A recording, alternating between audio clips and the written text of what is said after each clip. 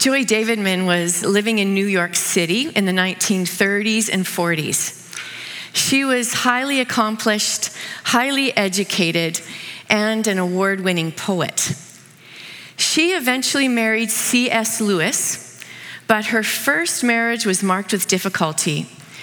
Her first husband, Bill, was unfaithful to her. He was a workaholic and an alcoholic. And one day, her first husband, Bill, phoned her during the day, and he told her from his office in New York that he was having a nervous breakdown. And then he hung up the phone. Joy was feeling very afraid that day that he might take his own life. And so she spent most of the day frantically phoning friends and family and his colleagues to try to find out if he was okay. And by nightfall, Joy said that she realized that she would just have to wait to see if her husband showed up dead or alive.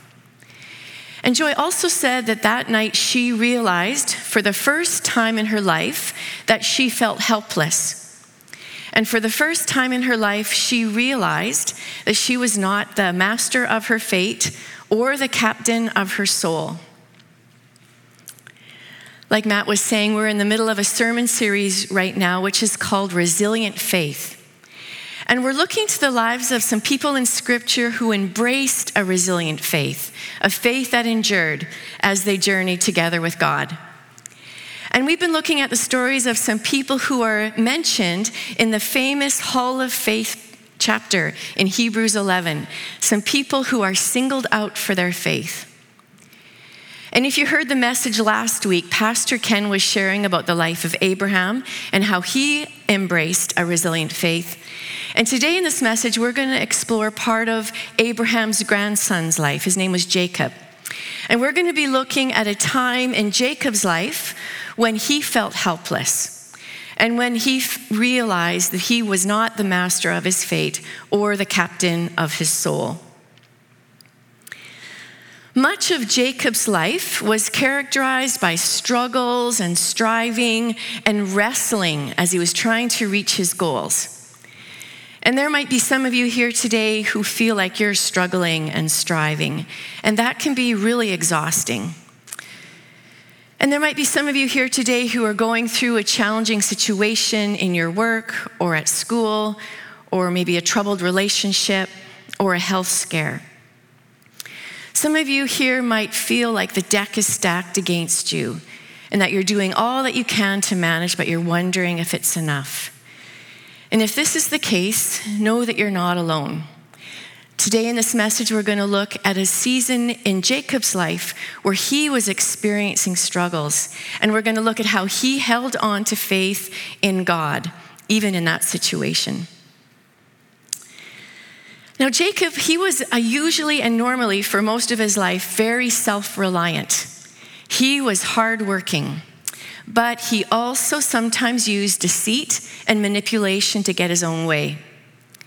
And because of his ways, one time when he used deceit and manipulation to get his own way, his twin brother Esau was so angered by this that Esau vowed to kill Jacob.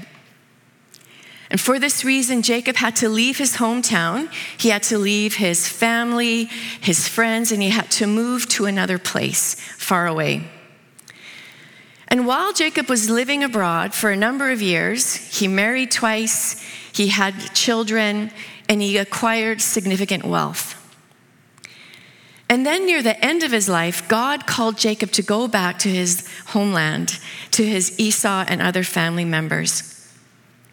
And in response to God's call, Jacob gathered his children, his wives, flocks, herds, and camels, and they set out to make the long journey home. But Jacob was feeling very apprehensive during this journey, as he was feeling very afraid that Esau would kill him or try to kill him. And he was feeling very afraid as well for the safety of his wives and children, wondering if Esau might also try to kill them out of vengeance. And what Jacob did in response to that is he sent some very extravagant and generous gifts to Esau ahead of time before he met him face to face. But fear continued to rise in Jacob's heart that day because he realized that Esau was approaching him with 400 men, something like a small army. And in that very daunting situation, Jacob decided to pray to God for help. And a short while after that prayer, this is what happened next. And I'm going to read from Genesis 32. So Jacob was left alone, and a man wrestled with him till daybreak. When the man saw that he could not overpower him, he touched the socket of Jacob's hip, so that his hip was wrenched as he wrestled with the man. Then the man said, "Let me go, for it is daybreak." But Jacob replied, "I will not let you go unless you bless me." The man asked him, "What is your name?" "Jacob," he answered. Then the man said, "Your name will no longer be Jacob, but Israel, because you have struggled with God and with humans and have overcome."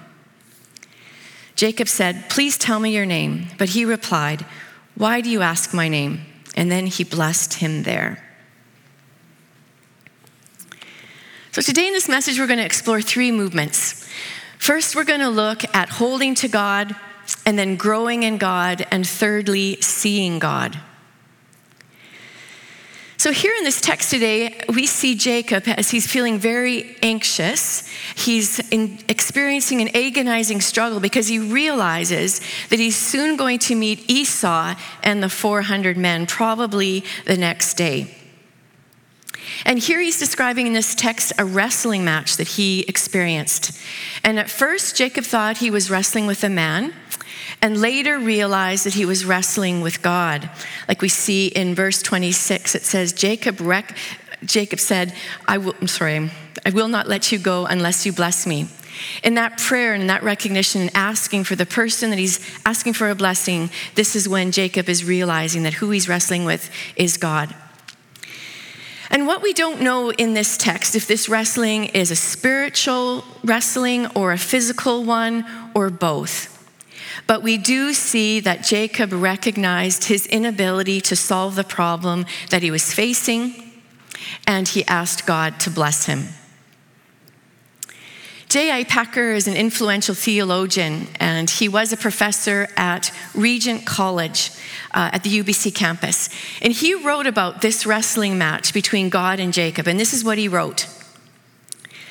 That night, as Jacob stood alone by the river Jabbok, God met him. There were hours of desperate, agonized conflict, spiritual, and as it seemed to Jacob, physical also. He grew ever more conscious of his own state, utterly helpless, and, without God, utterly hopeless. He felt the full bitterness of his unscrupulous, cynical ways coming home to roost. He had hitherto been self-reliant, believing himself to be more than a match for anything that might come.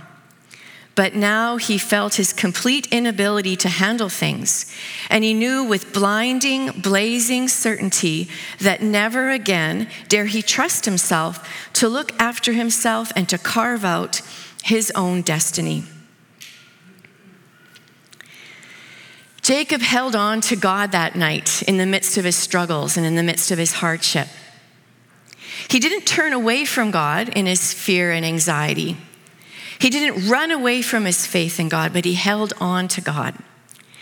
And one way that we can learn to be more resilient and grow in resilience is by holding on to God, even if we're struggling and even if we're experiencing hardship. A number of years ago, one of my friends was at a very low point in her life. Her parents were applying for divorce and they were separated, and there was division and conflict in her extended family. And she found herself living in a new town with few friends. And she shared with me a while ago that one day she was working in the garden. She loved to garden. And while she was working in the soil with her hands, she was overcome and overwhelmed with feelings of loneliness and desperation. And she was wrestling with these feelings that she had. And while she was wrestling with these feelings, she turned to God in prayer. And she said he answered her prayer in amazing ways. She felt comforted by his presence, And in her words, she described it as waves of liquid love were washing over her. And to this day, she continues to love gardening. And so many times when she's gardening in her yard, with her hands in the soil, she turns to God in prayer. And this is how she holds on to God in good times and in hard times. Someone in our broader 10th community overcame addictions about 8 years ago. But in the stress and in the loneliness of the pandemic, and also during the pandemic, someone that she cared for passed away, and she lost sobriety for a time. She was really struggling and wrestling in that experience. And for 2 years, she didn't worship together with others. She was a student, and she was considering quitting school, and it was really hard for her. She finally made some steps towards worshiping together with others, and she's been finding strength in this. And she's continuing on with school, and she loves celebrating communion. This is her favorite part of the service. She finds strength and sustenance in celebrating the Lord's Supper on Sundays.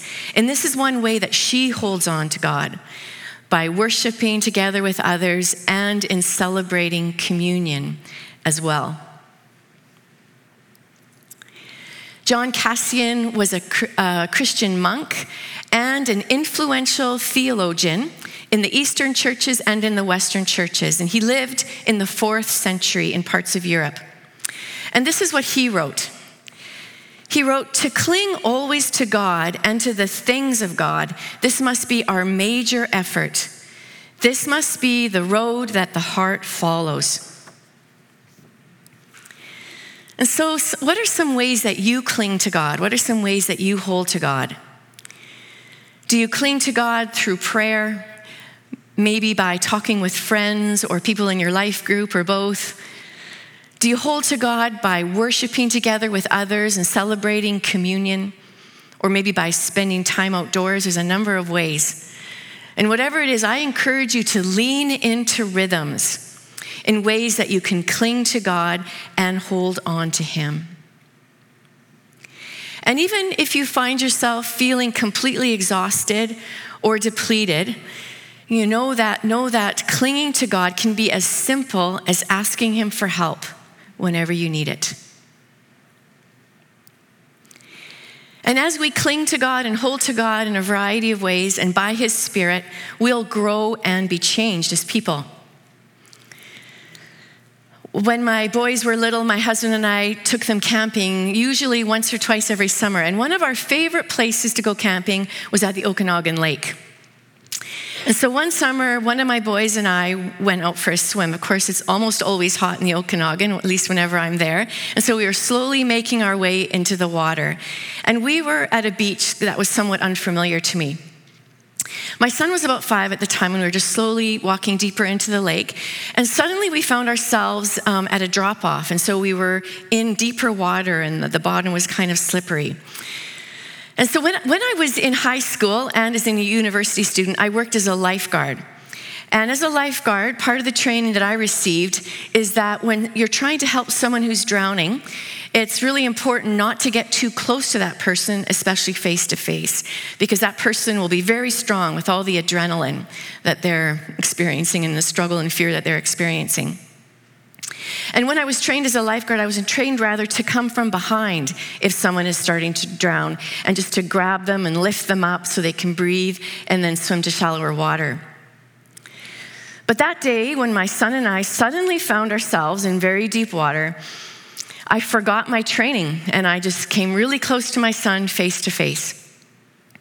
And naturally, in his fear, he just wrapped his arms very tightly around my neck. And he was strong enough with all that adrenaline to pull us both under the water. And so there were a few frantic seconds where I was just really struggling and wrestling with him to try to get his arms off of my neck while we were both under the water. And so for a couple frantic seconds, I wondered if we were both going to drown. But thankfully, then I remembered my training while we were underwater wrestling there. And part of my training was that if you're in the situation, you put your foot on the person's shoulder and push them away. And so that's what I did. Put my foot on my son's shoulder and pushed him away. And I still remember the hurt look on his face when he realized that that's what I had done. But once I had some distance between us, then I came up from behind him and I just put my arm around him like I was trained to do and lifted him up and then swam back to shallower water. Of course, afterwards, I apologized to him and did my very best to explain that it was necessary for me to push him away so that I could help him that day.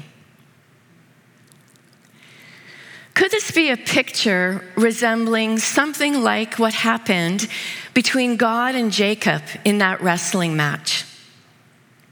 So this is not a perfect illustration.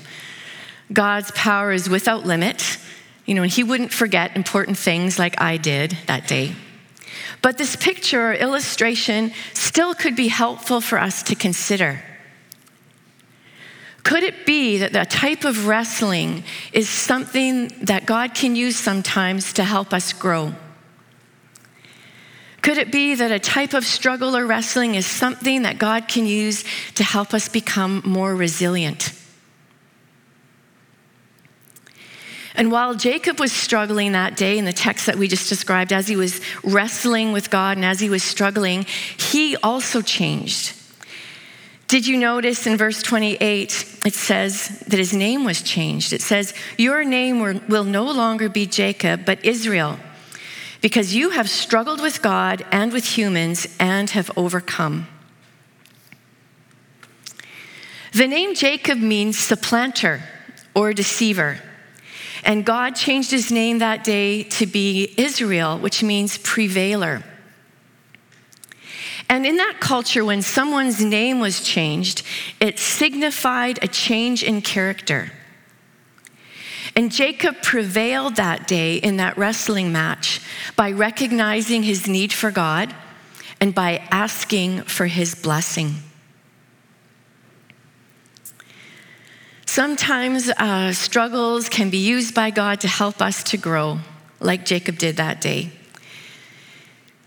And struggles are normative. In our culture, we often seek after ease and comfort. But God can use struggles sometimes to help us become more resilient and to help us have a stronger faith as well. And so we've been looking at holding to God and different ways to do that. We've been looking at growing in God. And thirdly, let's look at seeing God. So that day after Jacob received this new name, this is what happened next in verse 30. So Jacob called the name of the place Peniel, saying, "For I have seen God face to face, and yet my life has been delivered." And the sun rose upon him. The name Peniel means the face of God. And through struggling with God that day and for asking for his blessing, Jacob encountered God in a significant way, and he saw him in a sense. And we also read there that the sun rose upon him, signifying a new day and a new beginning, a new character, and a closer walk with God. As we've been looking, at Jacob's struggling and then his surrender to God, we know that Christ also did something similar in the Garden of Gethsemane. The Garden of Gethsemane is where Jesus went to pray a short while before his crucifixion. And Jesus knew that God was calling him to the cross. But Jesus was wrestling with this and struggling with this deeply. This is what we read in Luke 22 about Jesus' experience in the Garden of Gethsemane. Jesus withdrew. He knelt down and prayed, and he said, "Father, if you're willing, take this cup from me, yet not my will, but yours be done." And being in anguish, he prayed more earnestly, and his sweat was like drops of blood falling to the ground. In Jesus' struggle to avoid the cup, in his struggle to avoid the crucifixion, he turned to God in prayer and he surrendered to God. And he followed in God's ways, and he went to the cross on our behalf. And he absorbed our sin and shame on the cross. He wrestled with death and sin, and he defeated these, bringing us life and freedom. And when we gather here together on Sundays, we gather to struggle together and to look to God together and to pray to him, to ask him for his help and to ask him for his blessing.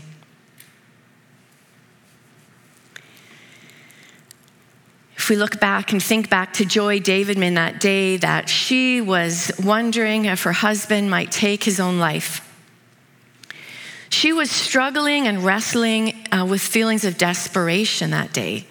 And that day, in the midst of that wrestling and struggle, she turned to God in prayer. And she said that God overwhelmed her with an experience of his presence. And she said it was like there was someone in the room with her.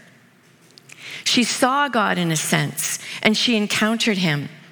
And after that encounter, she said that her previous life, in comparison, seemed like a mere shadow play. She said she felt more truly herself and more truly alive, and it was though she was waking from a sleep. And we can pray to God, and we can ask him for help and his blessing as well. And as we do, we can become more resilient, more truly ourselves, and more truly alive.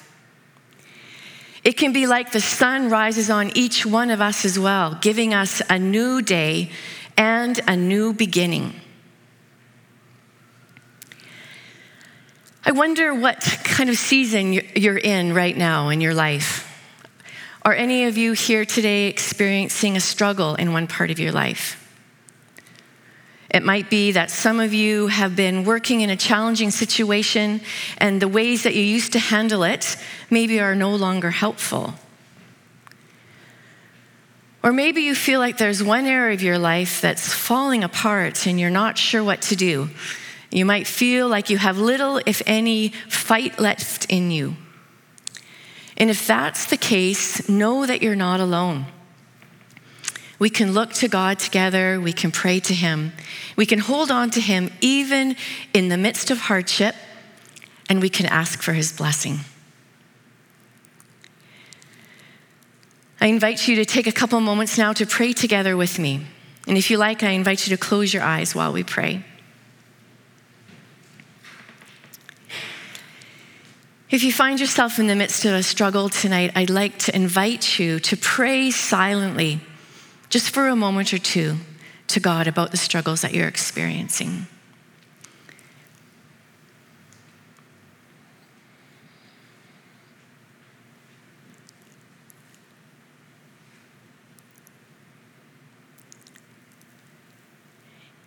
And is there anything that you'd like to ask God for help with today? What is your desire? Is there some way that you'd like to ask for God's blessing? And now for a moment, I invite you to pray to God about this as well.